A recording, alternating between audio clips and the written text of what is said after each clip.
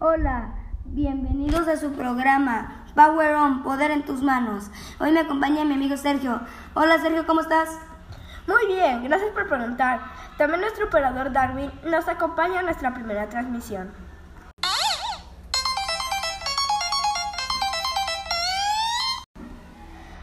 Hoy hablaremos sobre dos juegos muy famosos, Clash Royale y Fortnite. Pero antes de eso, unos pequeños cortes comerciales. ¡Ya regresamos! ¿Tienes hambre? Les ofrecemos tacos de buena calidad. Taquería Taco Tento. Venga, estamos ofreciendo quesadillas de cochinita, bistec, tripa. Venga, estamos entre Mojica y Quevedo, número 135. Abrimos 4 p.m. y cerramos 12 p.m.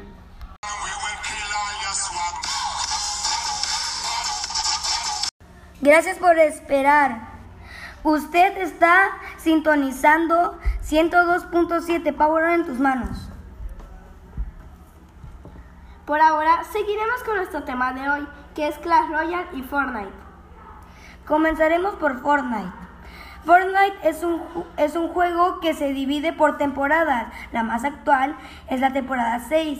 En esta temporada pasaron cosas increíbles, como cuando aparecieron los cubos morados que rebotan, nuevos picos, nuevos personajes de Fortnite y nuevas armas y nuevas arenas y lugares. Pero antes, unos comerciales. Ya regresamos.